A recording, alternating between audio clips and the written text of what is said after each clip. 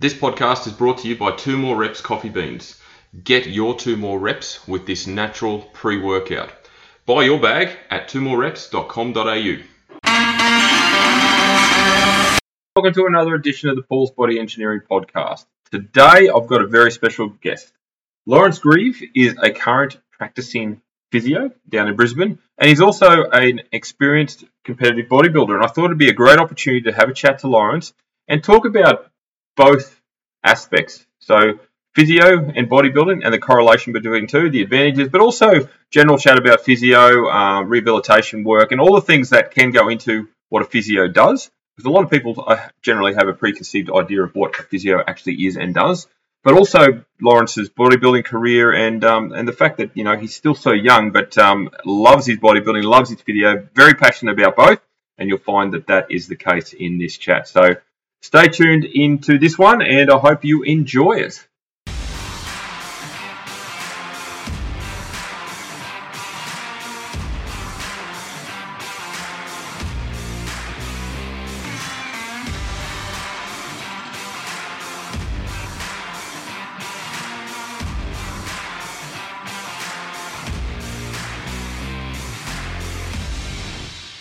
I believe we might even be recording already, I think. Oh, yeah, too. Yeah.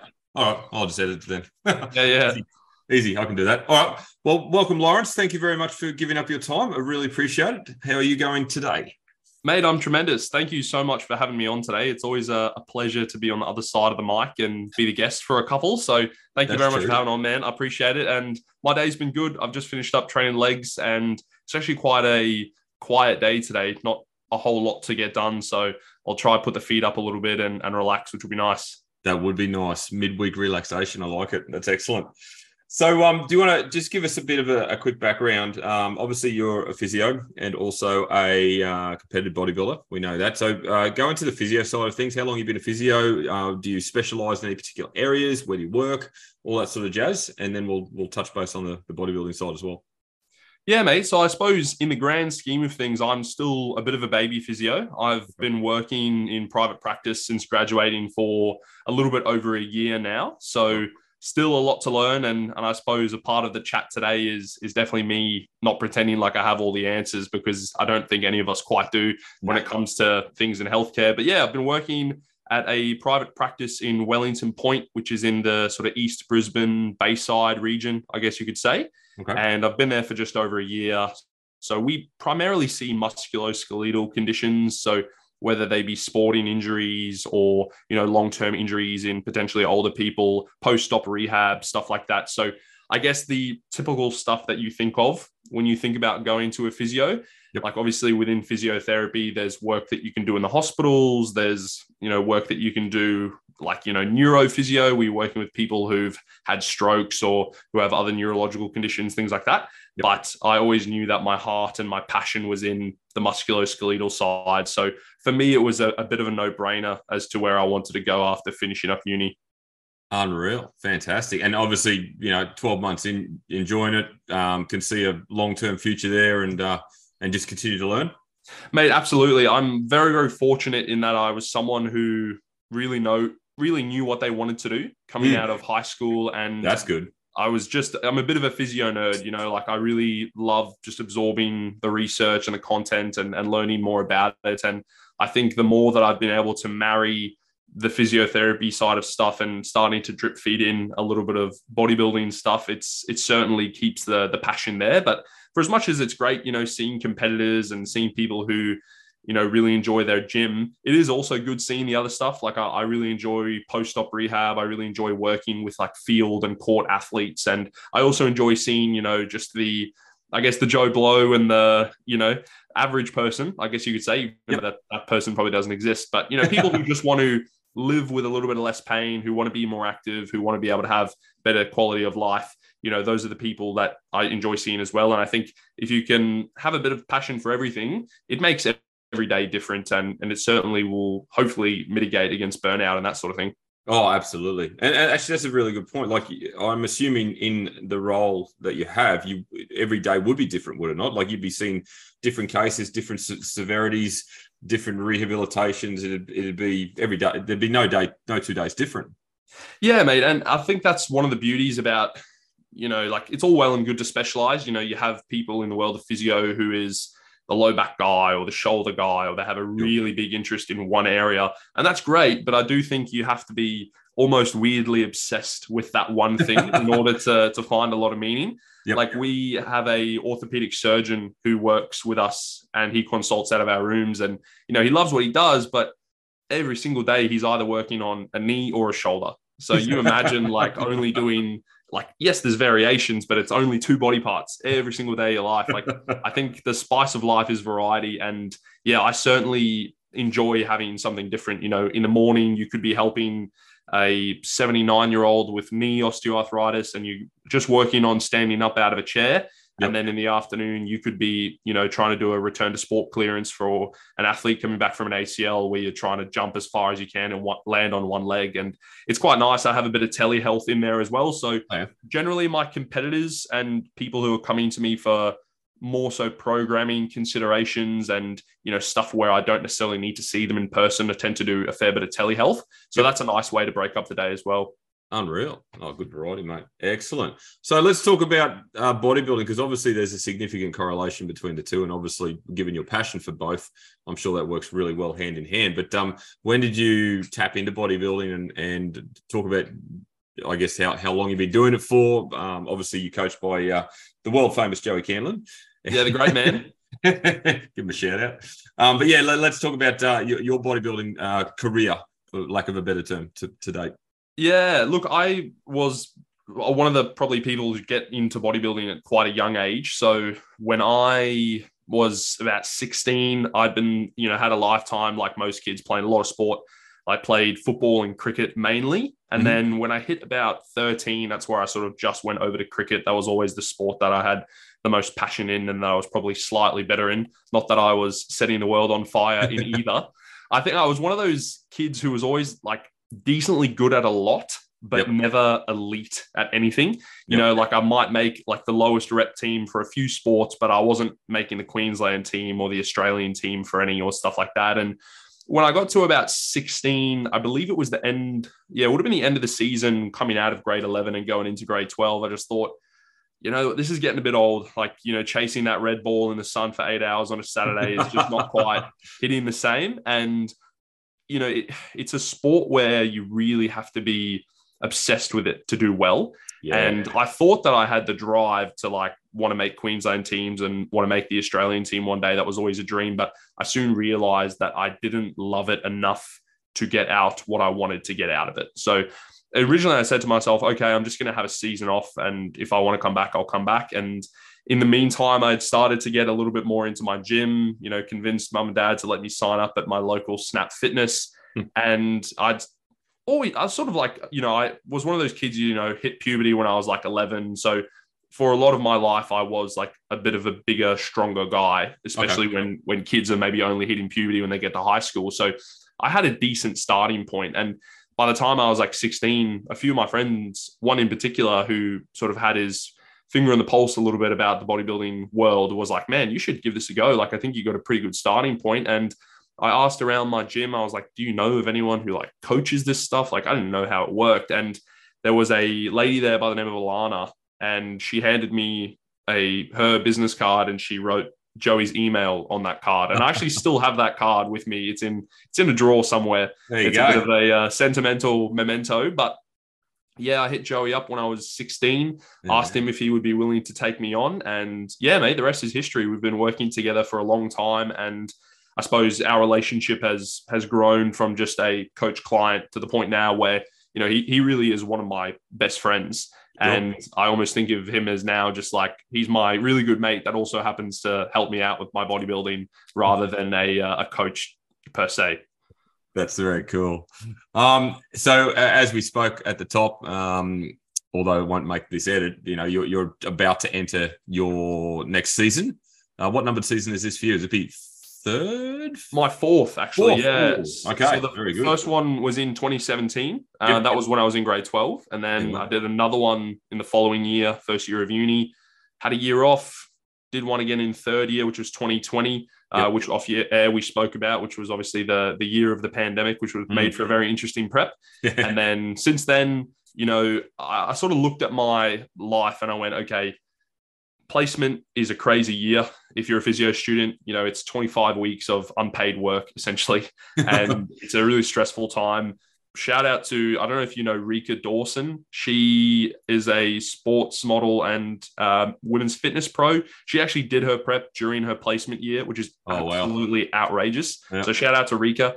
And I thought, I don't want to prep that year, and I don't want to prep in my first year of full-time work. Like, I figure those are just good years to just have bodybuilding keep doing its thing in the background, but not necessarily right at the forefront. Sure. So yeah, it's been a bit of time off, the longest time off I've had between stage appearances. And I'm just super excited to get underway. So yeah, we'll be starting prep on Friday. So Friday the 31st of March, and that'll have us around 23 weeks out from show one. Oh, that's exciting. What is show one? So show one is actually the final Tropics show up north. Cool. So yeah, obviously very sad that Tropics Townsville is coming to an end. There's a lot of good memories for me and Joey in particular up at that show. That was sort of our first away trip together. So yeah, it'll be nice to start the season with a really special show like that. And look, I guess me and Joey were even having this discussion the other day, like, we were wanting to compete the first show like September 29, and we're wanting to finish up in mid-November at WNBF Worlds. So it's just not realistic to try get all the way in for that first show. So I think there is going to be a certain amount of holding back and not getting to that 100%, because, just thinking about it logically, you can't be at 100% multiple times in a season. Like, that's just not how it works. That's a long season, man. Yeah. And mate, and as you know, like, you've gotten into like elite levels of conditioning. So to maintain that for like an 8 or a 9 week stretch is just not feasible. No. And I don't want to be at the stage where I'm looking worse as the year goes on. And, that's never happened in the past. I know Joey won't let it happen, but I also think we need to be sensible and go, okay, if we pull up to Townsville at 95, that's still going to look really, really good, and it's still going to be competitive. Yeah. But yeah, it's just not about being smart and trying to extend that over the 2-month period that it's going to be. 100%. Well, I'll be there in the crowd and backstage, mate. So we'll have a chat, and I'll cheer you on from the front for sure. It'll be good to watch. I'll look forward to the last one too. Yeah, hopefully. Are you going to be going over to Worlds? No, not Worlds. No, Tropics. I mean, yeah. No, it will be good. I suppose it's unfortunate that some of these shows, like, I'm assuming that probably the years where because it was in 2020 they didn't do the Tropics. So obviously that's like another batch of lost revenue. So you can understand why it happens. But yeah, let's hope we can finish off on a high. Absolutely. So let's talk about the two subjects that we're obviously speaking about today, being bodybuilding and physio. Do you find the correlation between the two gives you any sort of advantage, given your significant understanding of the human body when you train, or even getting I don't know if you program yourself, if Joe programs for you, but either or, you put it together in a way that is coming from a more in-depth perspective rather than just surface level stuff. Does that make sense? Yeah, look, I definitely think that it's been a two-way street with regard to physio and bodybuilding, because I've often thought about, like, being a physio has helped my bodybuilding in a way where I'm able to understand, tissue capacity and recovery capabilities and things like that. Not to say that you need to be a physio to do that, because a lot of good coaches are going to do that as well. But I think the probably more significant relationship is how I think my training career and my bodybuilding starting so young has helped me become a better physio. Yeah, and I've spoken about this on a recent podcast of my own, but one thing that particularly our course, at the University of Queensland really lacks is the ability to teach a physio how to program effectively. Because as physios, we're sort of taught, okay, this exercise does that, and this exercise does this. So if you want to improve strength, do that with those rep ranges. If you want to work on, pain, do that with these ranges, blah, blah, blah. But they don't really teach you how to zoom out and structure that for someone over the course of a week. And a really good example is something like ACL rehab, where you've got high level athletes. They need to be doing, by the end of their sort of mid to late stage rehab, they need to be doing plyometrics on one day, strength sessions, running sessions. Maybe they're back to team training. So there comes a point where you need to sit down with that person with a bit of a spreadsheet or a Microsoft document and go, hey, Monday to Sunday, let's map this out and let's figure out what's the best place to put this, this, and that, how we're going to order it, how we're going to structure it, not only to tick the boxes and get done what we need to get done, but also ensure that you can recover between those sessions. And if I hadn't been involved in this world and I hadn't been taking my training seriously or programming at the level that I had been, I just wouldn't have really known how to do that. And yes, you learn it along the way, and that's what colleagues are for, and learning through professional development and things like that. But I certainly think that bodybuilding has had a stronger correlation to making me a better physio than physio has had making me a better bodybuilder, if that makes sense. Yeah, it does. Yeah, okay. Interesting perspective. I never thought of it the other way around, to be honest. Yeah, cool. Well, speaking of physio then, we spoke at the top regarding all the different, I guess, varieties within the field that you work in. So, most people would consider it to be primarily around injury and rehab, but there's significantly more to it, isn't there? Do you want to elaborate on some of the other fields within the field, if that makes sense? Yeah, and I think, obviously, if you break it down into the different types of physio, there's a million and one. There's women's health physios, there's men's health physios. So, people who struggle with incontinence, women who struggle with pelvic floor issues, that's sort of a subspecialty. Yep. That's one that, if I see that on my list, I am palming that off immediately. So we're fortunate to have a good referral base for people like that. Yep. There's pediatric physios who, of course, yeah, they're the smartest of the lot, if we're honest, Paul, because they're able to gamify stuff but still make rehab and treatment effective. So, of course, yeah. If you're a peds physio out there, tip of the cap, you're a really bright cookie. And then, there's also physios that deal with stuff like vestibular issues. So people with dizziness and headaches and stuff like that, you're going to have sometimes specialist physios in that realm. But I suppose if we think about what I see as a lot of the different facets of a good musculoskeletal physio, it will fall down to a few different brackets. So yes, there's the rehab side. And for me, having a bit of an exercise bias, which I think is probably not a bad bias to have given the literature that we know about, getting people better and making people better from injuries. There's the rehab and the exercise. That's going to be one arm. For some people, there's going to be the manual therapy, which is like your massage, joint mobilizations, joint manipulation, things like that, which in itself just attracts so much drama in the physio world, which is just ludicrous to me. And then I suppose the other arm is all around advice and education. So how you explain stuff to people, because for a lot of people, I don't actually need to touch them. I maybe don't need to give them that much in the way of exercises or rehab work, but they may just need some advice of how to better structure their training, or how to better structure their running load, or how many walks they go on, or things like that. So some people don't need a whole lot of intervention. They just need some advice around how to better manage their week. Yep. And then I suppose the fourth arm is, the more human side. And I think this is what really makes a good clinician, because everyone can give you a really sound rehab program. Anyone can give you, good manual therapy that makes you feel better. But I think the hardest part about being a physio is managing the personalities, because bodies, if they were just input machines, would all behave the exact same way. But, that little clump of gray tissue in between our ears, that's what makes people difficult to deal with. So, one way of explaining something to someone will not work for someone else. And you have to continually be adapting your communication styles and your general approach to that person's rehab, depending on the sort of person they are. And I think that's where it gets really interesting, because the way that you explain stuff, the way that you structure rehab, and the way that you progress people through is going to be very much dependent on their thoughts and their feelings towards it. And, even based on selections of treatment that you use. So, for example, if I have someone come in with a bit of low back pain and they go, yeah, mate, last time this happened to me, I came into a physio, they gave me a little bit of a rub through my back and I felt heaps better.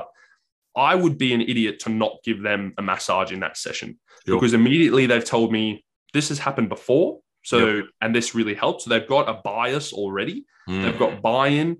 And even if I'm not a great person at doing massages, chances are just having me, rub through their lower back a little bit, have some pressure on the skin, they're going to feel better because they've bought into that as a treatment.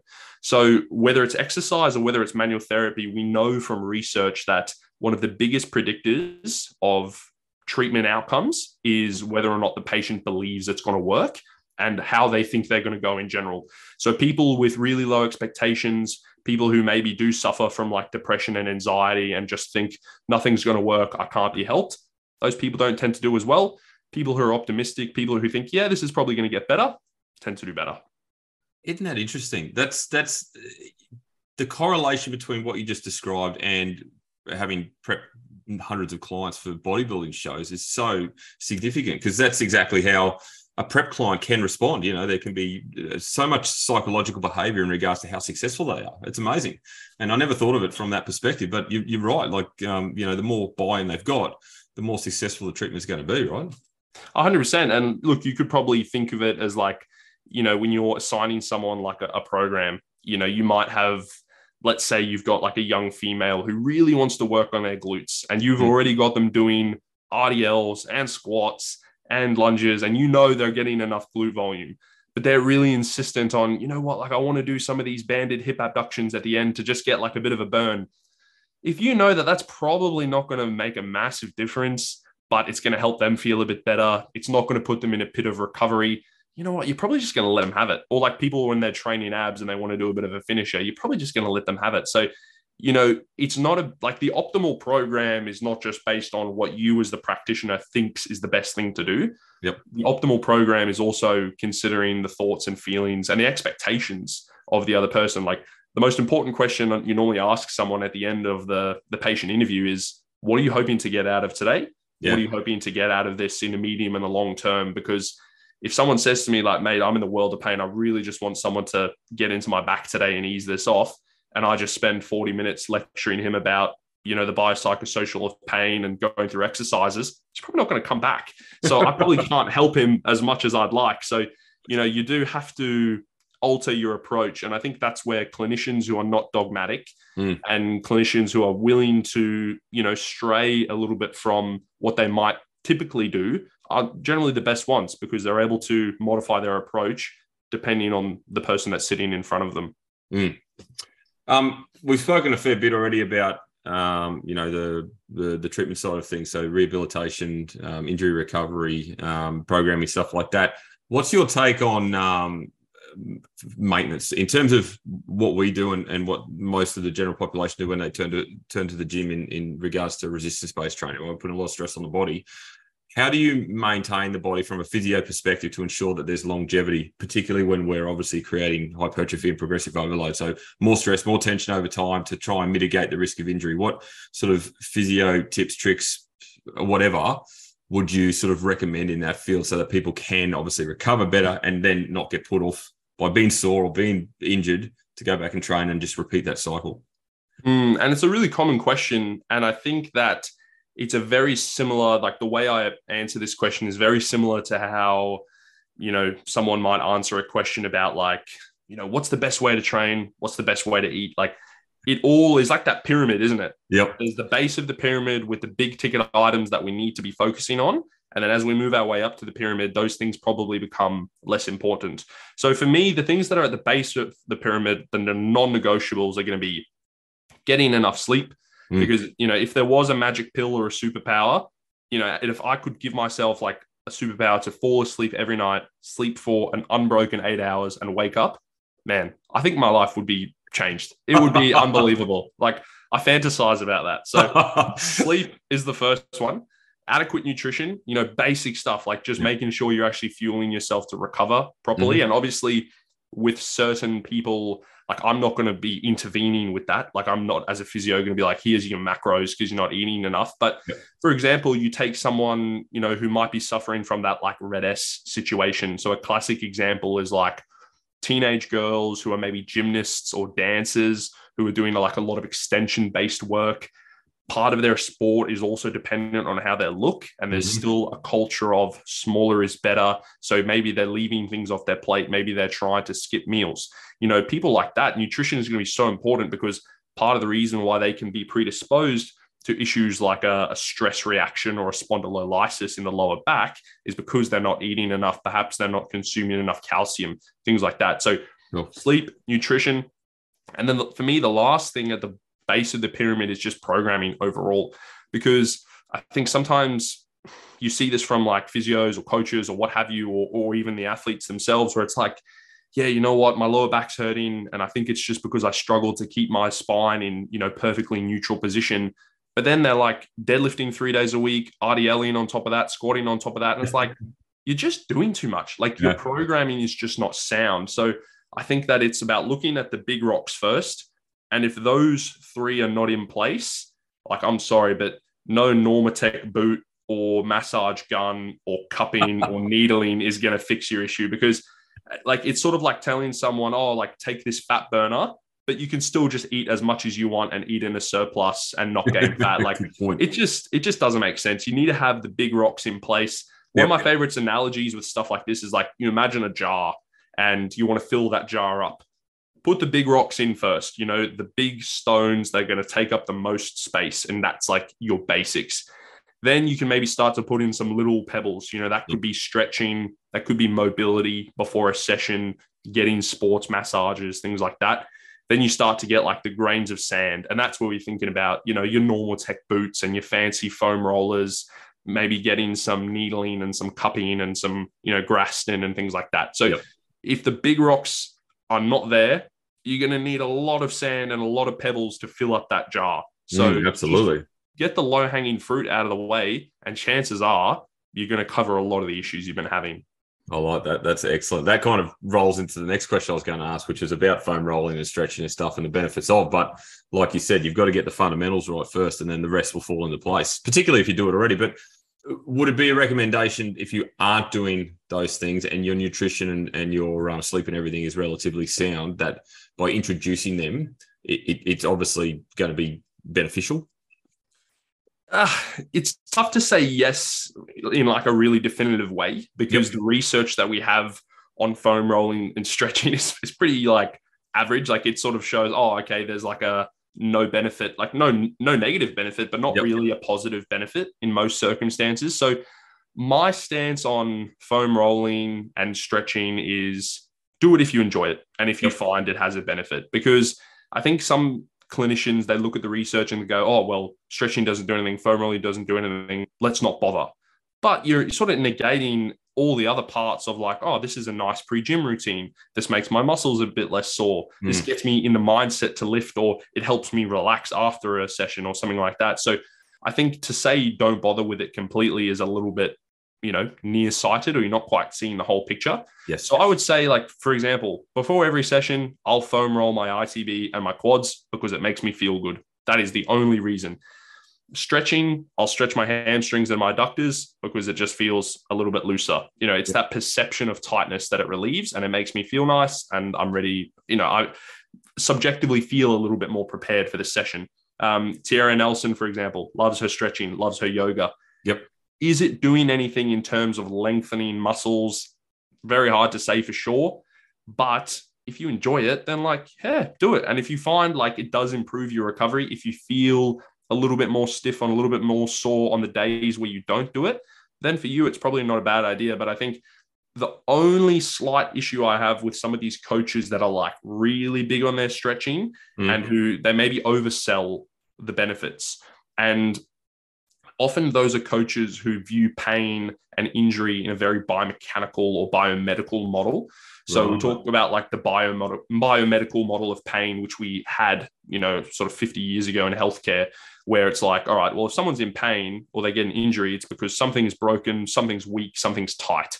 Whereas now we adopt what's called the biopsychosocial model of pain, where we know that pain, yes, there's tissue factors at play, inflammation, damage to tissues, whatever, but there's also the psychological and the social aspects, which do contribute to people's overall pain experience. So when people take this overly biomedical approach to injuries, then it does also, you end up communicating that to your patient or your client. Whereas if that person feels hamstrung, that they need to stretch for 20 minutes every single day, otherwise their back is going to, go on them during a session, that's also not a really good place to be, because then that person feels really tied to needing to do that. And I think explaining it in a way where, you don't have to do this every day, but if you enjoy it, it makes you feel good before a session, there's going to be no negative.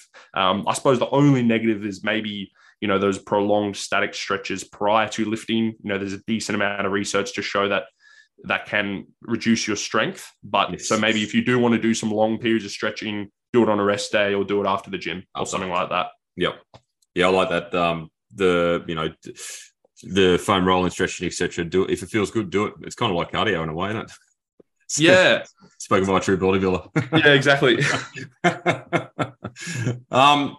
So in regards to obviously the stretching, the foam rolling, and then obviously you mentioned your pyramid and the big rocks, as you said, at the bottom, in regards to not having all those things in place, obviously the risk of injury can be heightened. Yeah. So if we're going to the gym on a regular basis, but our sleep is poor, nutrition is not what it should be, the chances, and you may be, I don't know, a beginner level lifter, the chances of injury are quite high or could be quite high. So are there any other means to avoid injury besides what you've mentioned, or pretty much what you've mentioned is the duck's nuts when it comes to preparation? Yeah, to be fair, mate, there's nothing else I'd really recommend. The only other thing I would say is like the world of, predicting injuries, injury prevalence, even injury prevention is a really murky one. And that harkens back to the fact that injuries and pain are so complex. Yes. So even recently, there's been a podcast I listened to where they're even talking about, should we use the word injury prevention? Is that an intellectually honest thing to say where we know we can't actually prevent an injury? Yeah, maybe the only way to prevent an injury, if you say to like an ACL person is like, all right, like just never like run or jump again. Like maybe that could do it. Obviously, that's not what those people want to do. So maybe a word like injury reduction, injury mitigation, things like that.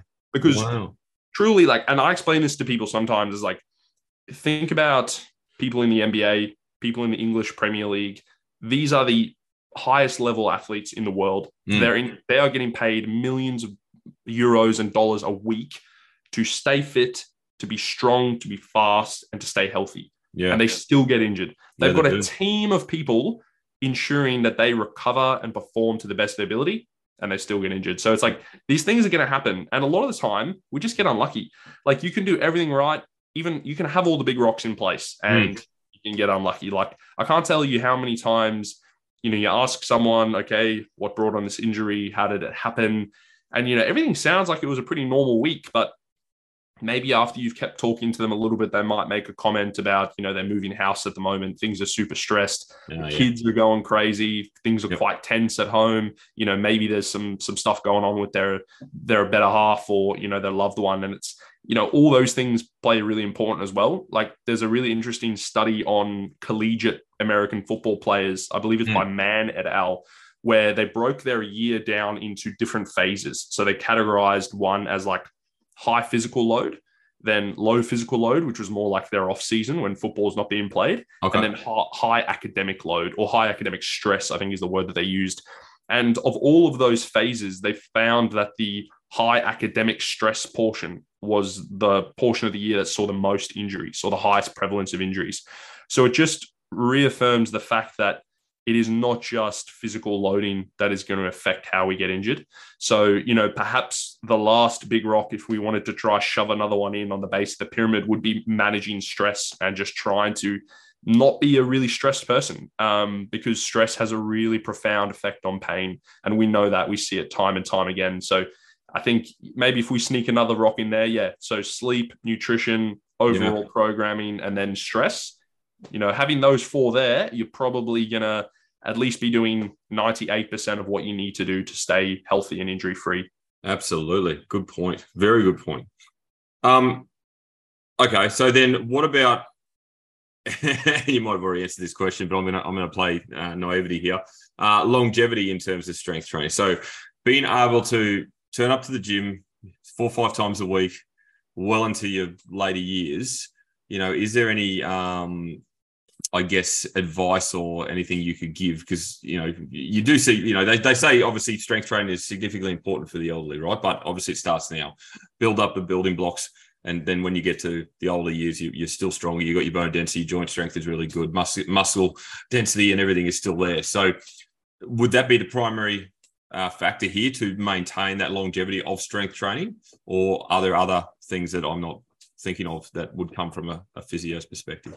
Yeah, 100%, mate. And I think that, keeping people active is the name of the game. Like, I always tell people that I spend a lot more of my time as a physio if I'm seeing someone who's like, in that 50 to 70 bracket, spend a lot more time asking those people and telling them they need to exercise more rather than telling them they need to exercise less. Wow. So okay. like, if you are listening to this podcast, you probably enjoy going to the gym. That 80-year-old that you see every Tuesday morning, just doing a little bit of movement, they're probably not going to get into my office too often because they're moving, and that is often the goal for these people. Yep. And you're completely right. Like, as we age, we're going to have sarcopenia, which is that, age-related loss of skeletal muscle mass. We're going to get things like osteoporosis and OA and things like that. And, exercise is the frontline treatment for all of those conditions. Yep. And whether it's someone walking a few times a week and doing, some sit to stands off their dining room chair, or whether they're still in the gym, happy days. Like, I've got some 70-year-olds who, just do a few exercises in their lounge room. I've got some that are getting ready for half marathons. There's going to be a really broad spectrum in between there. But I think if we zoom out and think, all right, how can we be in the gym for the longest period possible? Once again, it's really hard to look to the evidence for something like this because we just don't have research like looking at people for a very long period of time who are weight training. But you got to remember, like, even if we look anecdotally at someone like Jeff Alberts from 3DMJ, the Godfather, he has been bodybuilding for like 30 years. And one thing about Jeff Alberts is that his form is pristine. He doesn't lift with a lot of body English. He doesn't have a lot of momentum at the bottom of his eccentrics. He's a really pretty lifter of weights. And form is not everything, and technique is not everything when it comes to being pain-free or mitigating against injuries. But I do certainly think there is something to be said for, reducing those really ballistic and fast and uncontrolled movements. So for the most part, if you're someone who does have relatively good technique, I think that is it's surely not doing any harm to your risk of injury and things like that. So, I try not to harp on too much about specifics around form. It doesn't matter if your back bends a bit when you deadlift. It doesn't matter if your knees cave in a bit when you squat. That's not the end of the world. But in general, it is always a good thing to approach your lifting with a goal to execute things properly and safely and in a way that feels good for you, rather than just like slinging and clanging weights and having no concern with how you move. Like, there can be extremes at both ends, but I'd probably rather someone err on the side of, being really technique focused rather than just saying, oh, technique doesn't matter at all. Would you agree in saying that, like, strength training in particular, with the amount of variety that's available, it's always a learning experience anyway. So I guess going back to that point about longevity in strength training, you could spend 50 years in the gym and still be learning, which stimulates the brain as well, and you're always trying to improve and get better.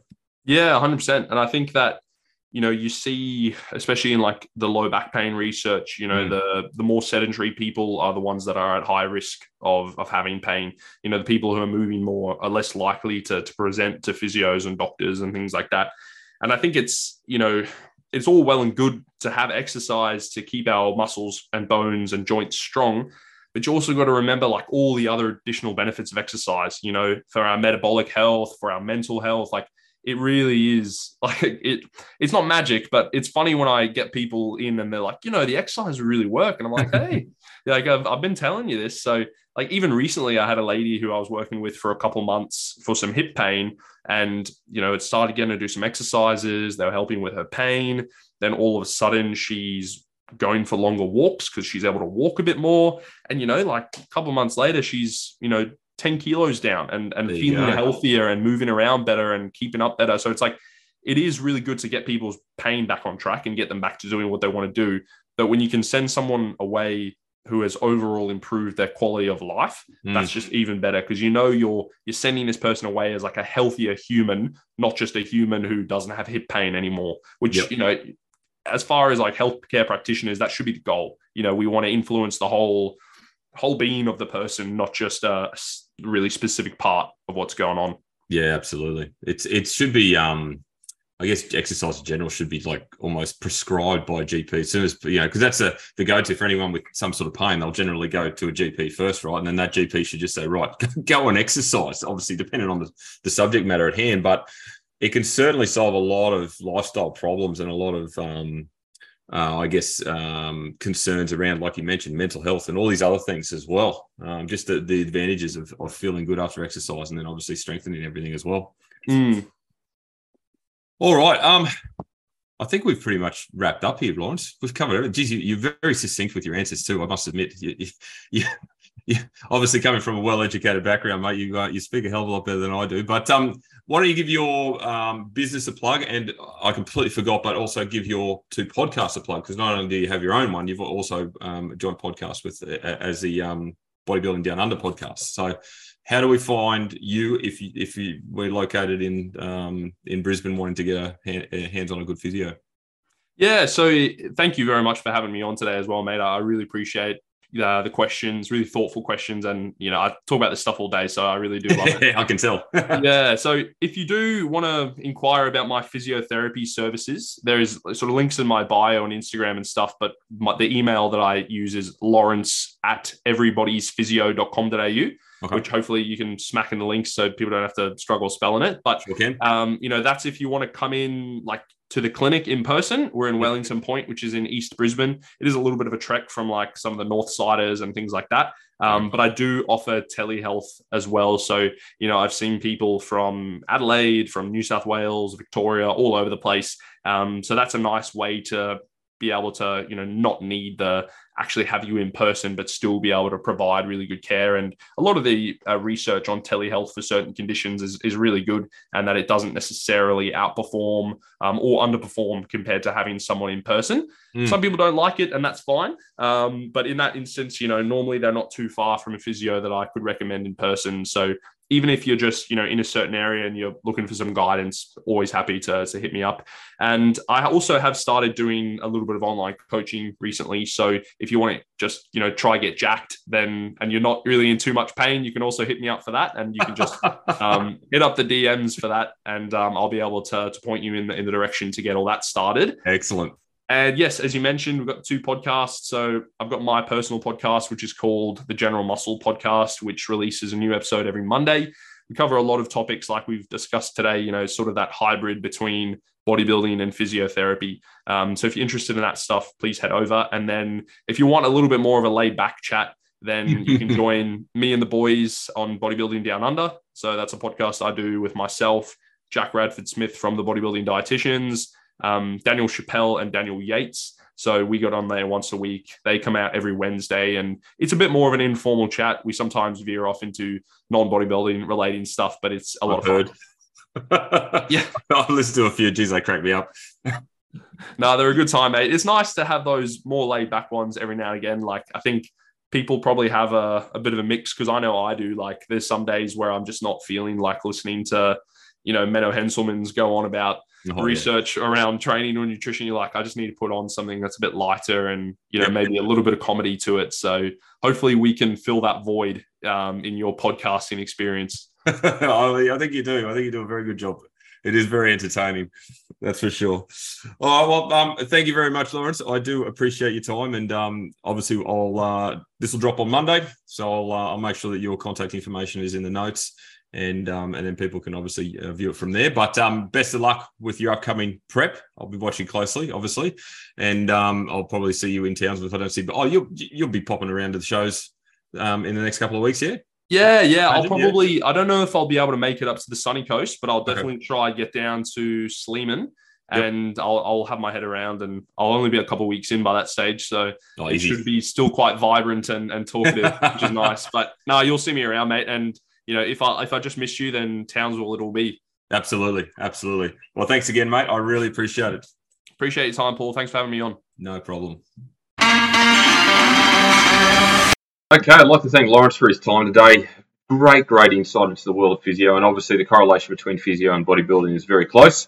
And he gave some great content, value, information. So please, if you're interested in obviously reaching out to Lawrence for any of his services, obviously the contact information will be in the show notes, but you heard it on the podcast as well. And follow along to his podcast, the General Muscle Podcast, and also the one he does with the other guys as well, the Bodybuilding Down Under podcast. There's some really good information in there, bit of laughs and banter, but all in all done for the right reasons, and I really enjoyed tuning in.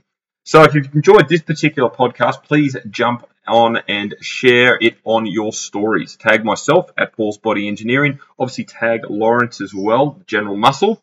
And if you're interested in any of my coaching services, obviously head over to my website, paulsbodyengineering.com. and have a look around there. And if there's anything you'd like, please reach out and ask any more questions you may need answered. Other than that, thank you once again for tuning in. And as I say to every client every single day, have a great day.